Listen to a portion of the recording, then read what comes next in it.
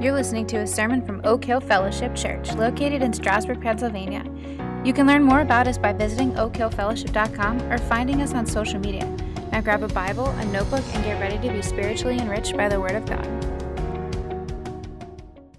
It is really good to be here, and that's not one of those generic, opening lines from a guest speaker. It's been fun being able to track. Pastor Nate Newell was in my small group, probably 11 years ago with that during his year there, and seen Ben lead worship many times, and Keith and I have had enough breakfast to talk about the retreat over the years. My first year on staff, Oak Hill was with us in our retreat, and I had Keith almost sort of kind of giving me like the "you don't want to do that, you'll get sued" kind of thing. So I've been very, very thankful. And Bruce, we've seen many years, from Lancaster, and then obviously coming to Quarryville. So glad to be here. My name is Jared. For those that have not gotten to meet, some familiar faces and some brand new ones, of course.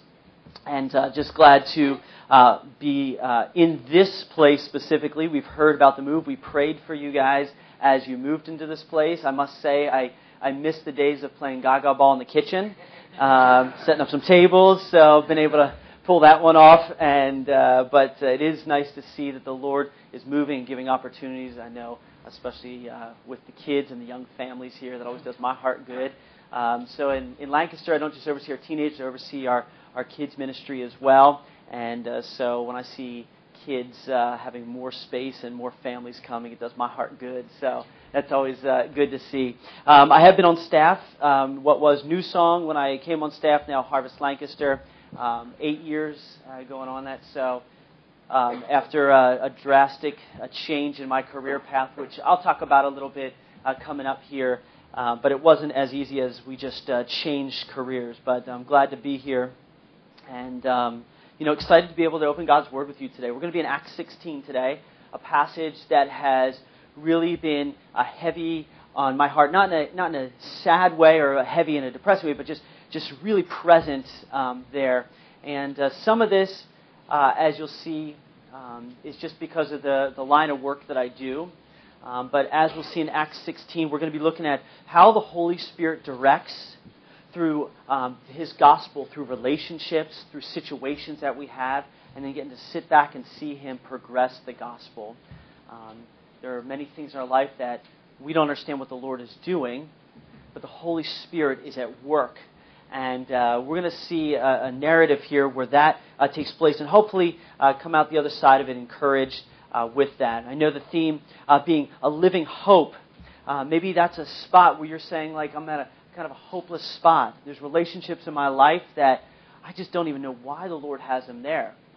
Maybe there's a crossroad that you're at with a situation in life and you just are unsure of where to go.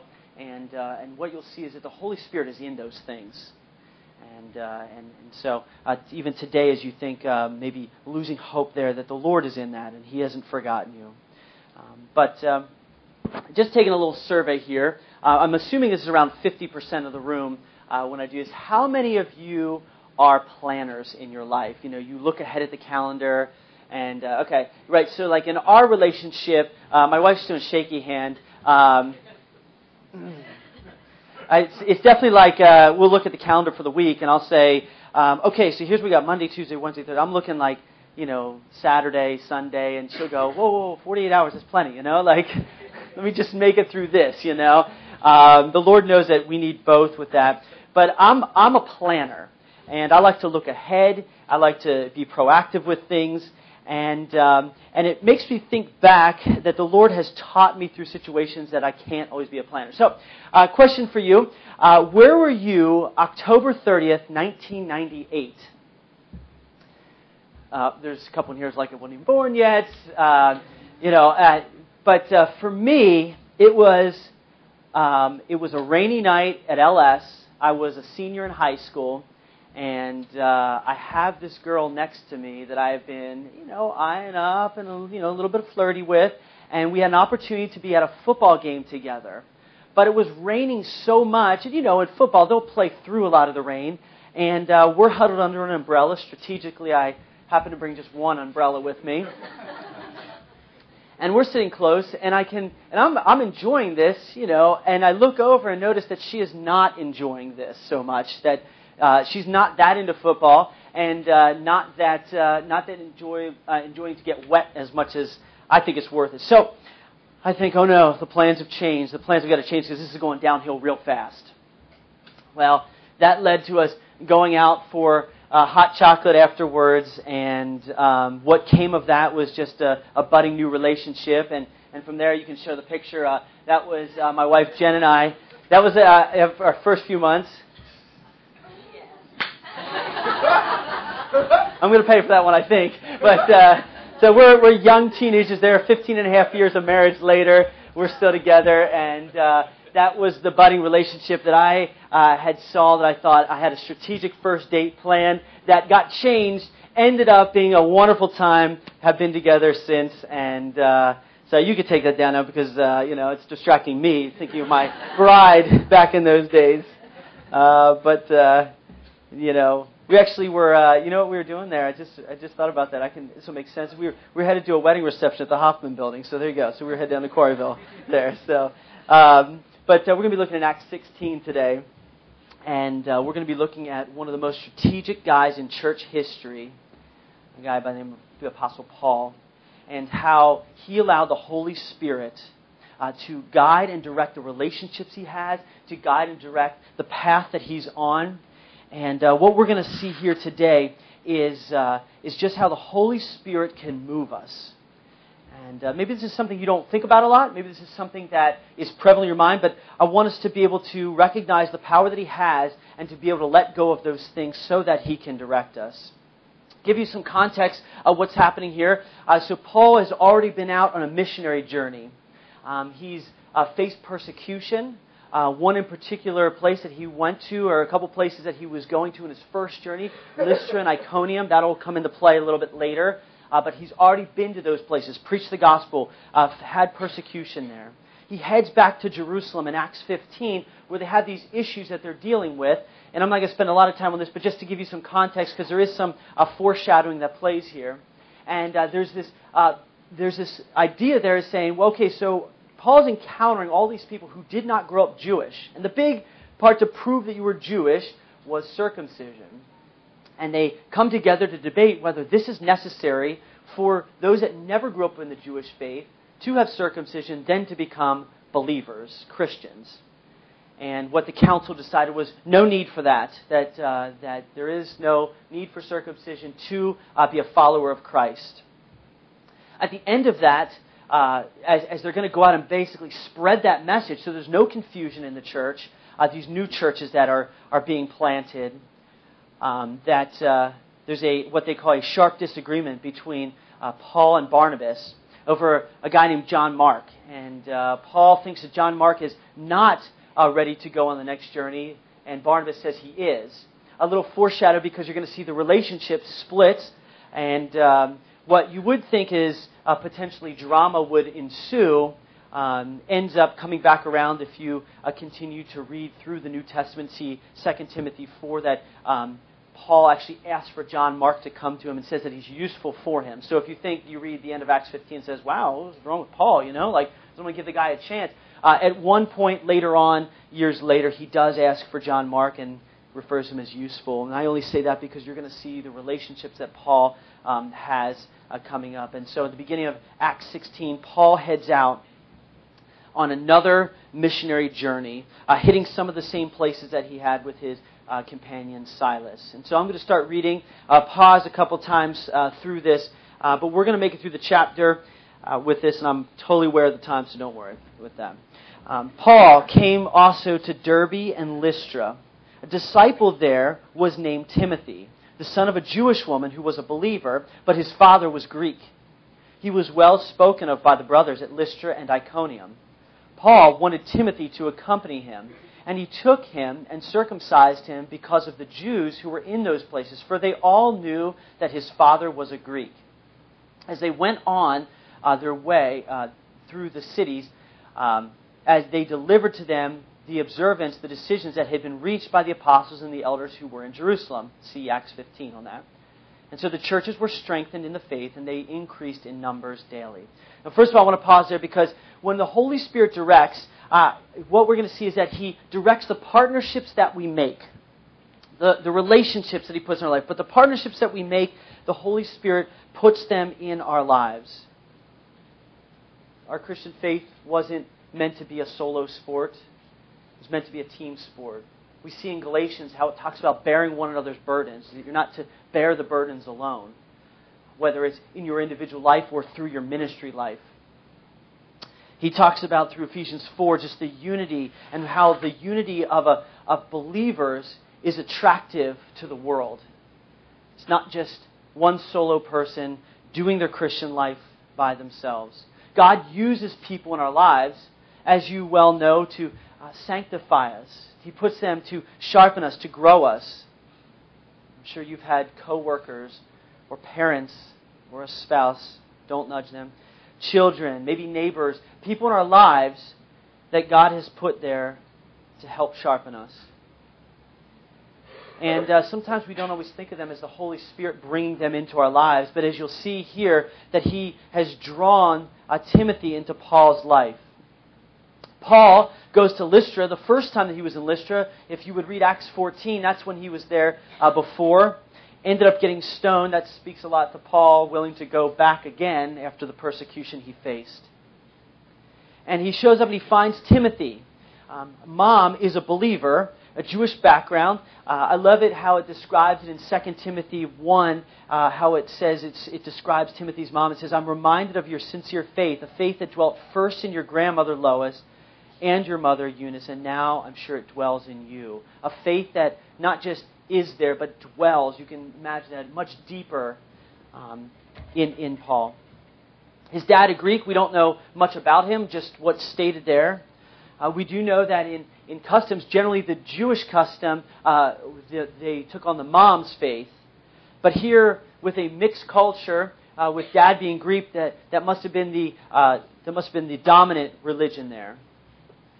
The Jewish custom must have been weaker than the Greek custom. And as they arrived, there was no synagogue for Paul to go to. Paul's pattern was to go into the synagogues first, people who were familiar with the Scriptures.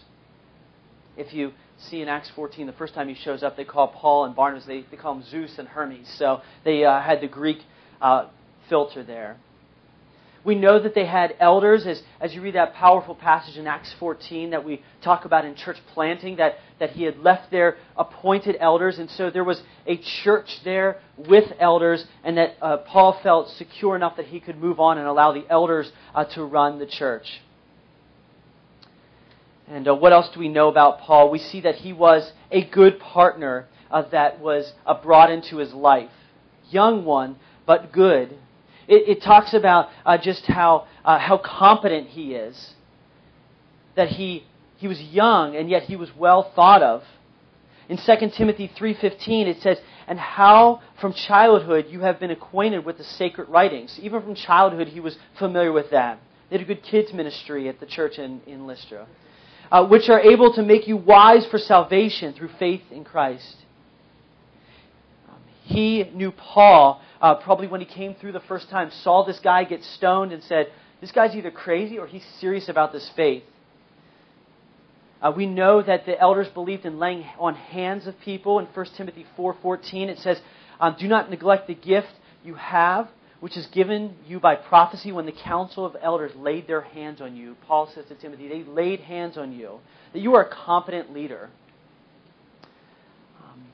This is in a culture where there probably wasn't too many Jewish role models.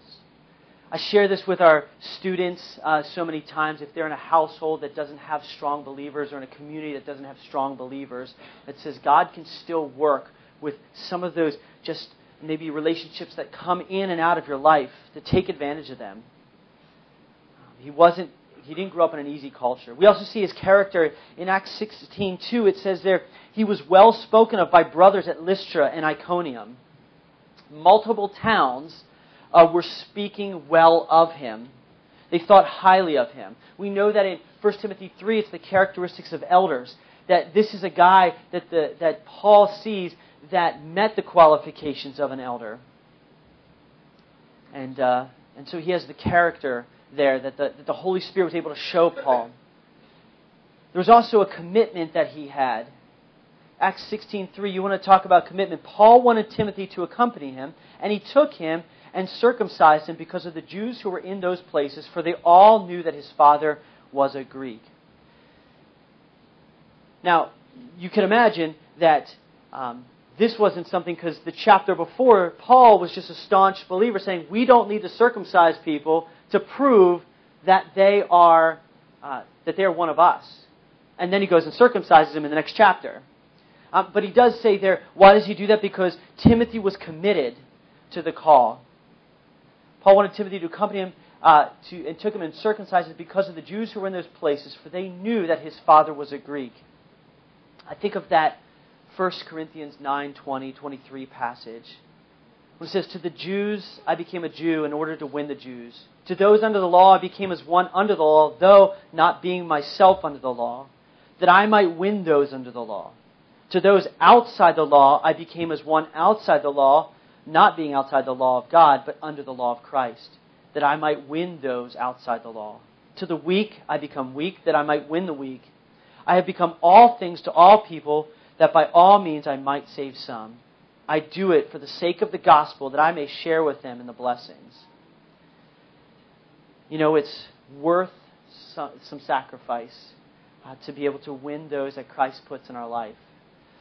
Here, Paul puts a guy, Timothy, the Holy Spirit has brought together with him. A guy that he probably knows reputation, but you say, man, how am I going to take a guy like this and have a partnership with him? How am I going to trust him to ministry? How am I going to build relationship with him?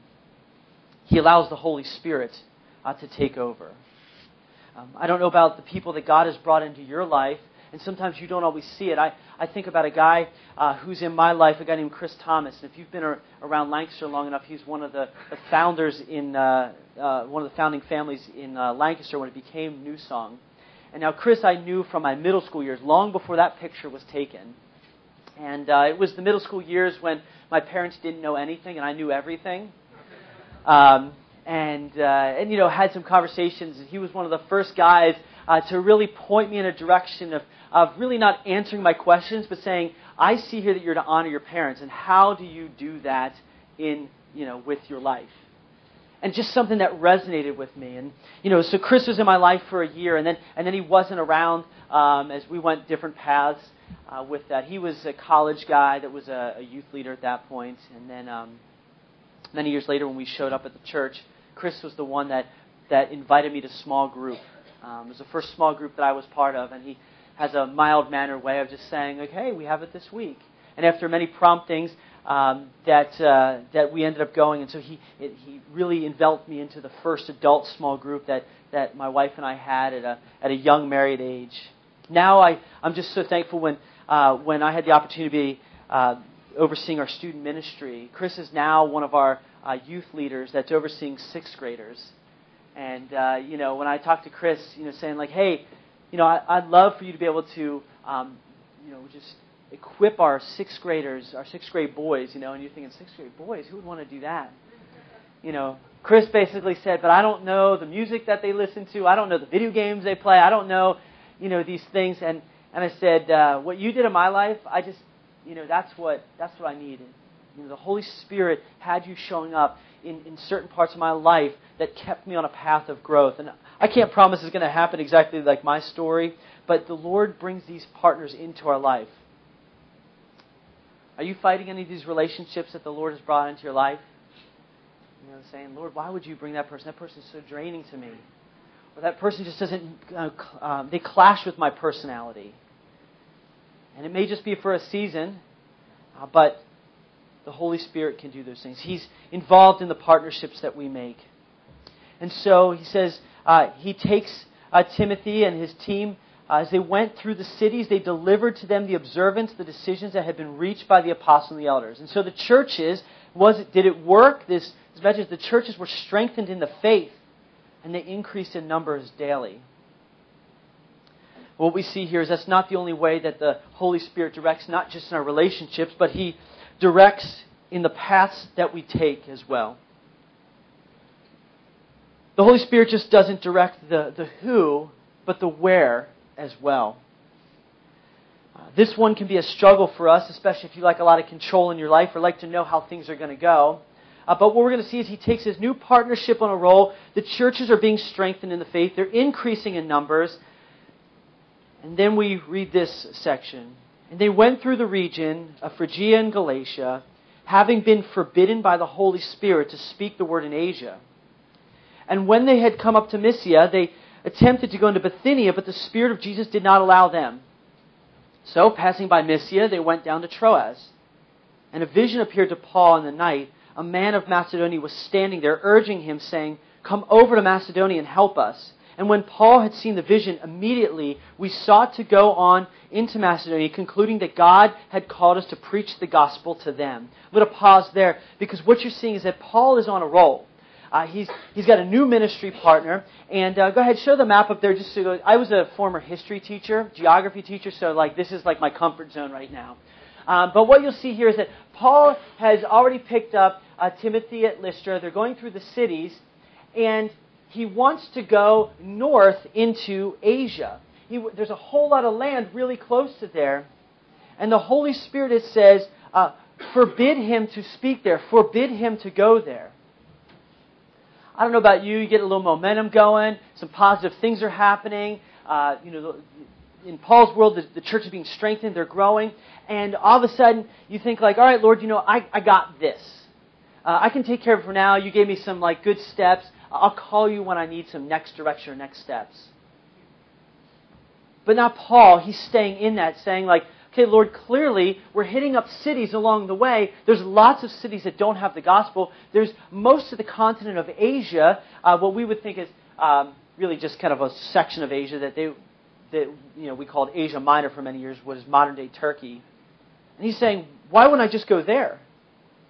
Do you get the momentum going and you're comfortable? It's going to take maybe a supernatural act to change your path. Paul is led to travel northward and not along a common trade route. And the Holy Spirit here, I refer to the Holy Spirit also as the Spirit of Jesus, forbids him to speak. God in His sovereignty knows where to place us. He knows the whole timeline. Paul went where God wanted him to go.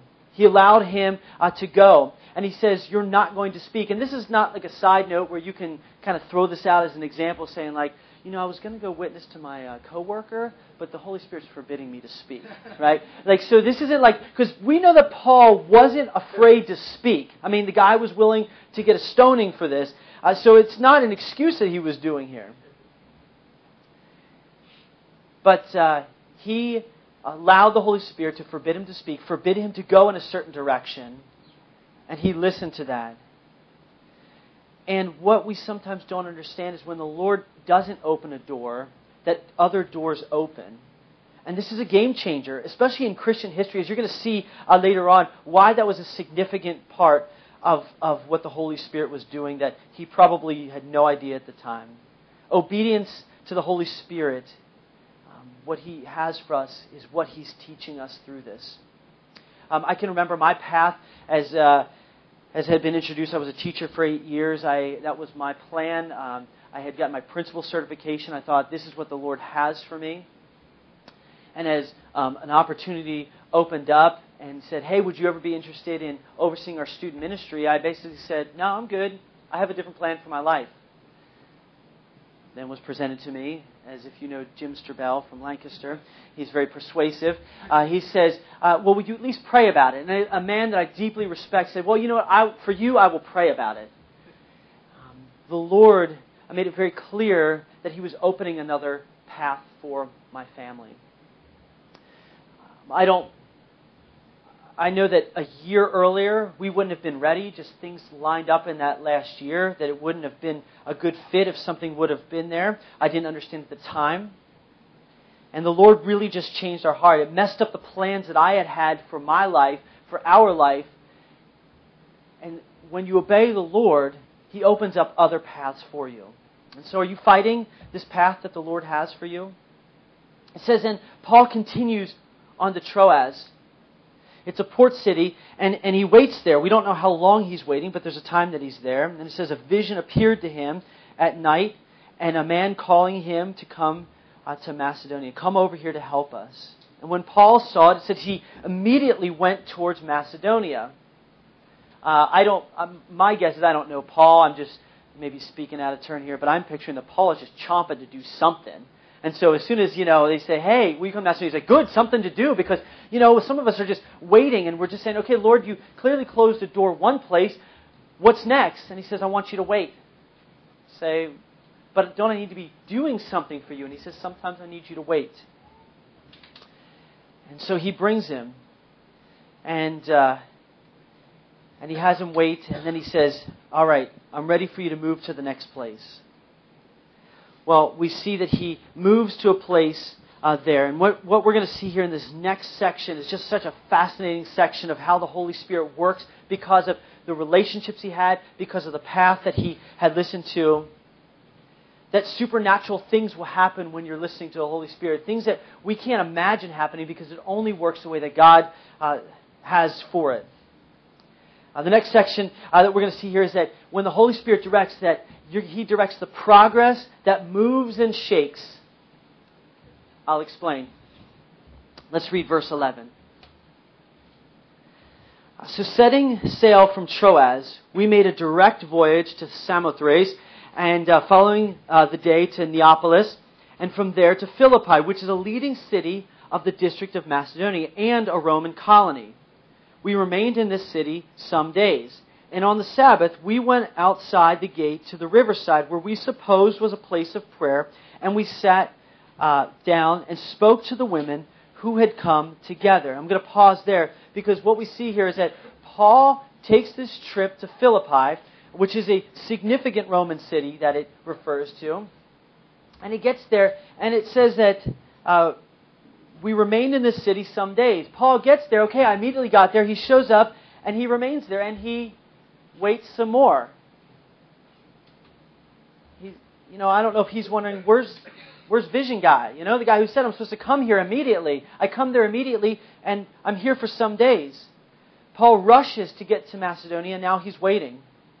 Sometimes this is progress, is the waiting. Let's continue on in verse 14. It says, after they meet these women who he supposed was a place of prayer, I'm not sure how he supposed that, they're down on their hands and knees praying, or you're going to see that these women did not know much about who God was, but they wanted to worship this God that they had heard a little bit about. In verse 14, one who heard us was a woman named Lydia from the city of Thyatira, a seller of purple goods, who was a worshiper of God, not necessarily a believer at this point, but a worshiper. And the Lord opened her heart to pay attention to what was said by Paul. After she was baptized and her household was well, she urged us, saying, if you have judged me to be faithful to the Lord, come to stay at my house. And she prevailed upon us. So he comes, he shares with them, probably not what he was expecting.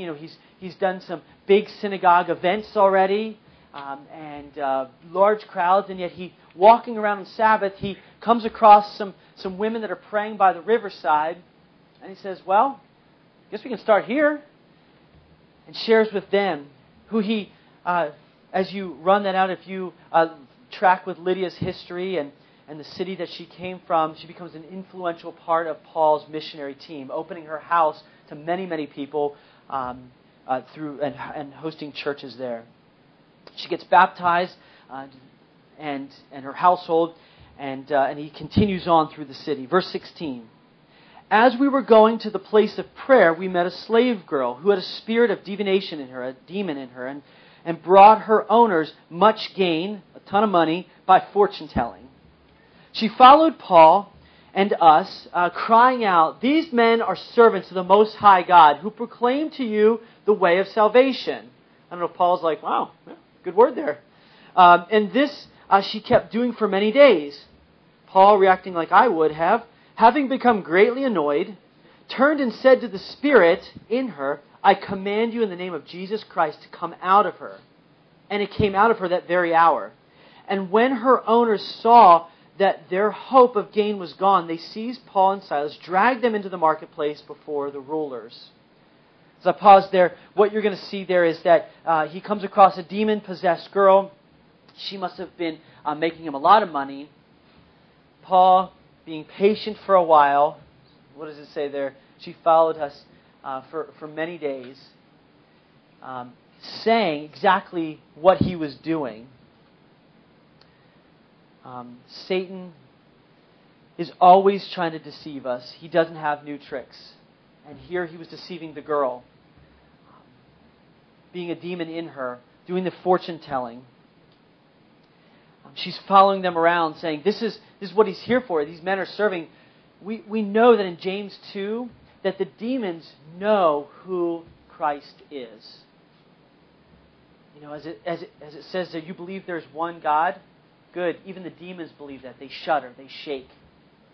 Here the demon, as Paul confronts this girl, the demons know exactly who Paul is. And as he calls them out, the demons are shuddering and shaking at the name of Jesus.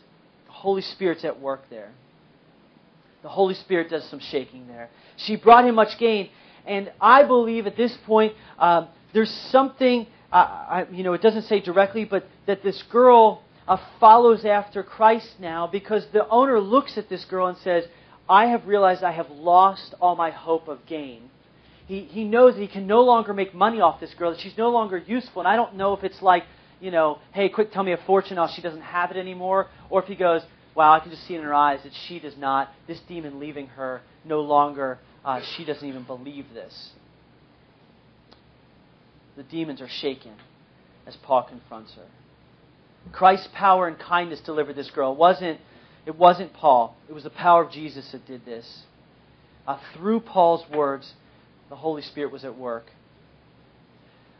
We see then in the next couple of verses, I'll just highlight them for you, that he is beaten, his garments are torn, and he's thrown into jail.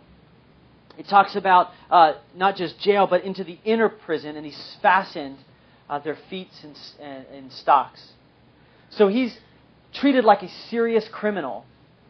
He's treated like one who has done some serious things. This guy had influence with the magistrates, and so he was able to do this. And how does Paul respond? Is the gospel progress done? Is he questioning these things and saying, God, you brought me here, and now I'm in jail? If you know Paul's history, jail does not stop him or slow him down.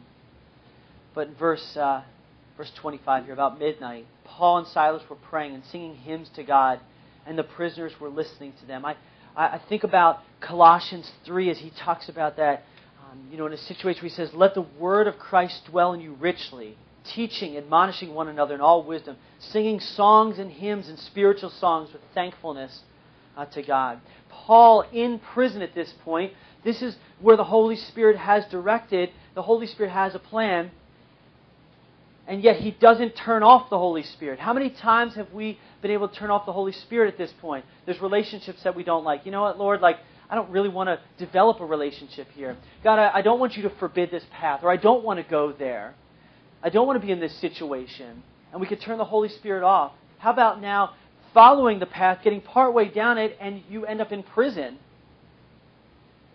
Paul here, what does he do with that? He doesn't turn off the Holy Spirit. He just sings the psalms and hymns and spiritual songs so the prisoners can hear. Do you ever have that where you turn the Holy Spirit off? Maybe you say, well, at work, it's just different. I can't do that stuff because I'll be judged. Maybe at school for some of you. Maybe when you're sitting in traffic, the Holy Spirit gets turned off. I don't know about you.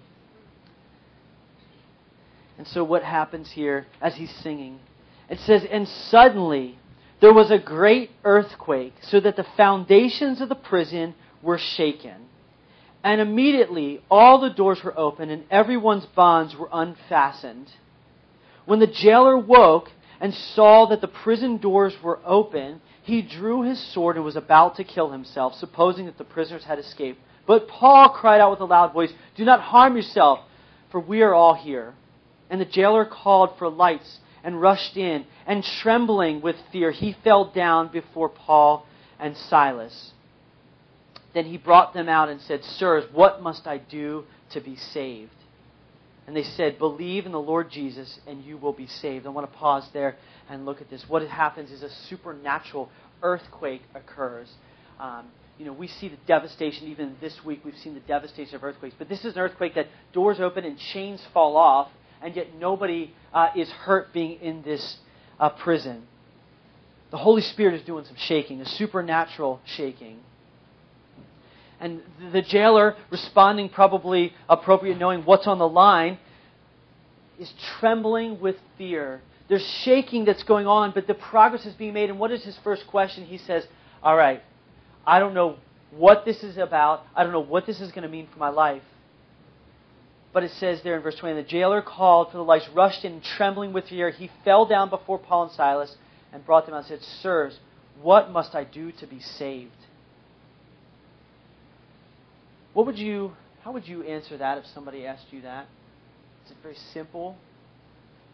Have you thought about that in your own life, that there is a simplicity to being saved?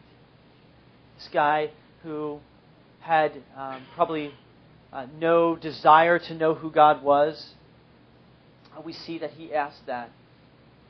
What must I do to be saved? He said, believe in the Lord Jesus and you will be saved, you and your household.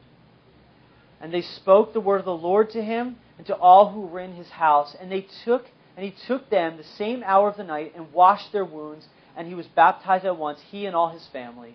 Then he brought them up into his house, set food before them, and he rejoiced along with his entire household that he had believed in God.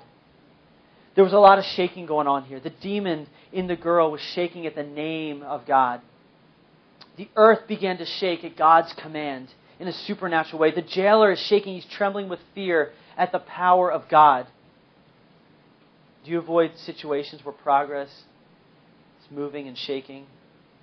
Paul encounters three totally different situations. He encounters Lydia here, who is very open to God, who is trying to figure out what a relationship with God looks like, is praying by the riverside. He encounters a slave girl who is as anti-God as you can get. And then he encounters this Philippian jailer who I would just say is probably indifferent to who God is. He probably has his own faith in the Roman ways. And all three have a transformation of some kind. We don't make the progress. The Holy Spirit does that. But are we allowing Him to put us in the place where He can move and shake? Now, you say, what must I do to be saved? How do I have this? As He makes a very simple call to the gospel here. Believe in the Lord Jesus and you will be saved, you and your household. I think about Romans 10:9, that if you confess with your mouth that Jesus is Lord and believe that in your heart, you will be saved.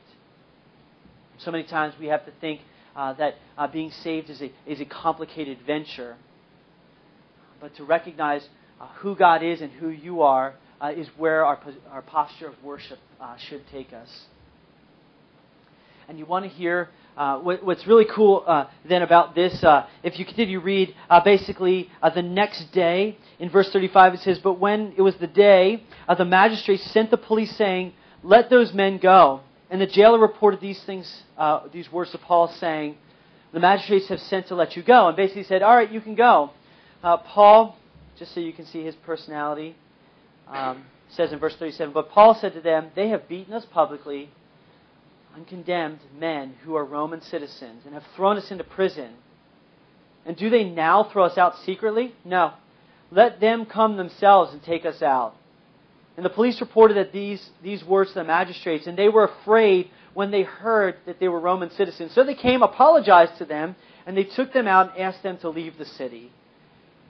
They didn't immediately leave, but so they went out of the prison, they visited Lydia, and when they had separated the brothers, they encouraged them and departed. They departed, they went. At that point, the Holy Spirit had another part of their journey. And you know what's really cool? If you look even beyond this, you look a few chapters on the end of this journey. You remember where he was forbidden to go?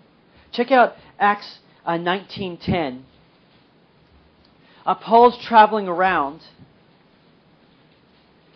and he ends up in Ephesus. It says, this continued for 2 years, his time in Ephesus, so that all the residents of Asia the place that he was forbidden to go, heard the word of the Lord, both Jews and Greeks. Asia got the word not when Paul wanted it, but several years later. If you flip and see 1 Peter 1, you can look at it, I'll just read it to you as well. 1 Peter 1, it says, Peter, an apostle of Christ Jesus, to those who were elect exiles of the dispersion in Pontus, Galatia, Cappadocia, Asia, Bithynia, according to the foreknowledge of God the Father and the sanctification of the Spirit, for obedience to Christ Jesus and for the springing with His blood, may grace and peace be multiplied to you. Peter had an open door into this, and he's speaking to those. You'll recognize some of those names from before. The Galatia, the Bithynia, Asia, now was getting, they had believers there. So a place where you thought, but Lord, I should go there. There's no believers at the beginning of this section. Now all of a sudden, the word has spread there. Paul trusted the Holy Spirit. And so are you in a position to put your trust in letting the Holy Spirit lead? Will you say, I'll allow the Holy Spirit to direct the partnerships, the people that I associate with? That I'm not going to fight against Him about the relationships in my life. That He has them there for a reason. Will you say, I'll listen to the open and closed doors that the Lord has for me? When He forbids me to go somewhere, I will honor that. When He pushes me to go somewhere, as Paul had, I will immediately go. Will you trust in the work? Even if things aren't going your way. Sometimes it means to wait. Sometimes it means that you don't have the path that you were imagining. Okay, Lord, you're going to send me into Philippi. Well, I'm sure I'm going to meet a lot of believers there. He doesn't meet many believers there at first, and he doesn't end up in a really good spot. But progress is continuing to make because God sees the whole timeline and has us there for a reason. Are you the type that allows the worry and anxiety and desire for control to squash what the Holy Spirit is doing? God's grace is powerful. He's waiting to unleash the Holy Spirit to direct you. Maybe this is a time where you said, you know what, I've been feeling a little hopeless about where I'm supposed to go in life, the people in my life. But hopefully even today you can be encouraged that God uses the Holy Spirit like He used in Paul to be able to open up these doors for you. To be able to just even have a sense of His sovereignty in what He's doing and how He's working. The Holy Spirit will direct our partnerships we make, the paths we take, and the progress that moves and shakes. Let me pray for us as we then spend a little time in reflection. Father, I pray that the words here are something that the Holy Spirit can do work on. God, we know that Your Word is still powerful, that when it cuts into us, that we can receive that, what it has for You. God, thank You for just even as I'm reading this text again, just the applications You bring into my life and bringing me through that. God, I don't want that to look like that it was a failure, that we failed somewhere, God, but You give us hope that there is another path there. You don't do anything by accident. In Your sovereignty, You have a reason for all these things. And so today I pray that we celebrate who You are and that we can just be encouraged, God, by how not only You worked in Paul's, but You have that same Holy Spirit that was in Paul that is in us when we have bowed our knees to You, and claimed You as Lord in our life. In Jesus' name we pray. Amen.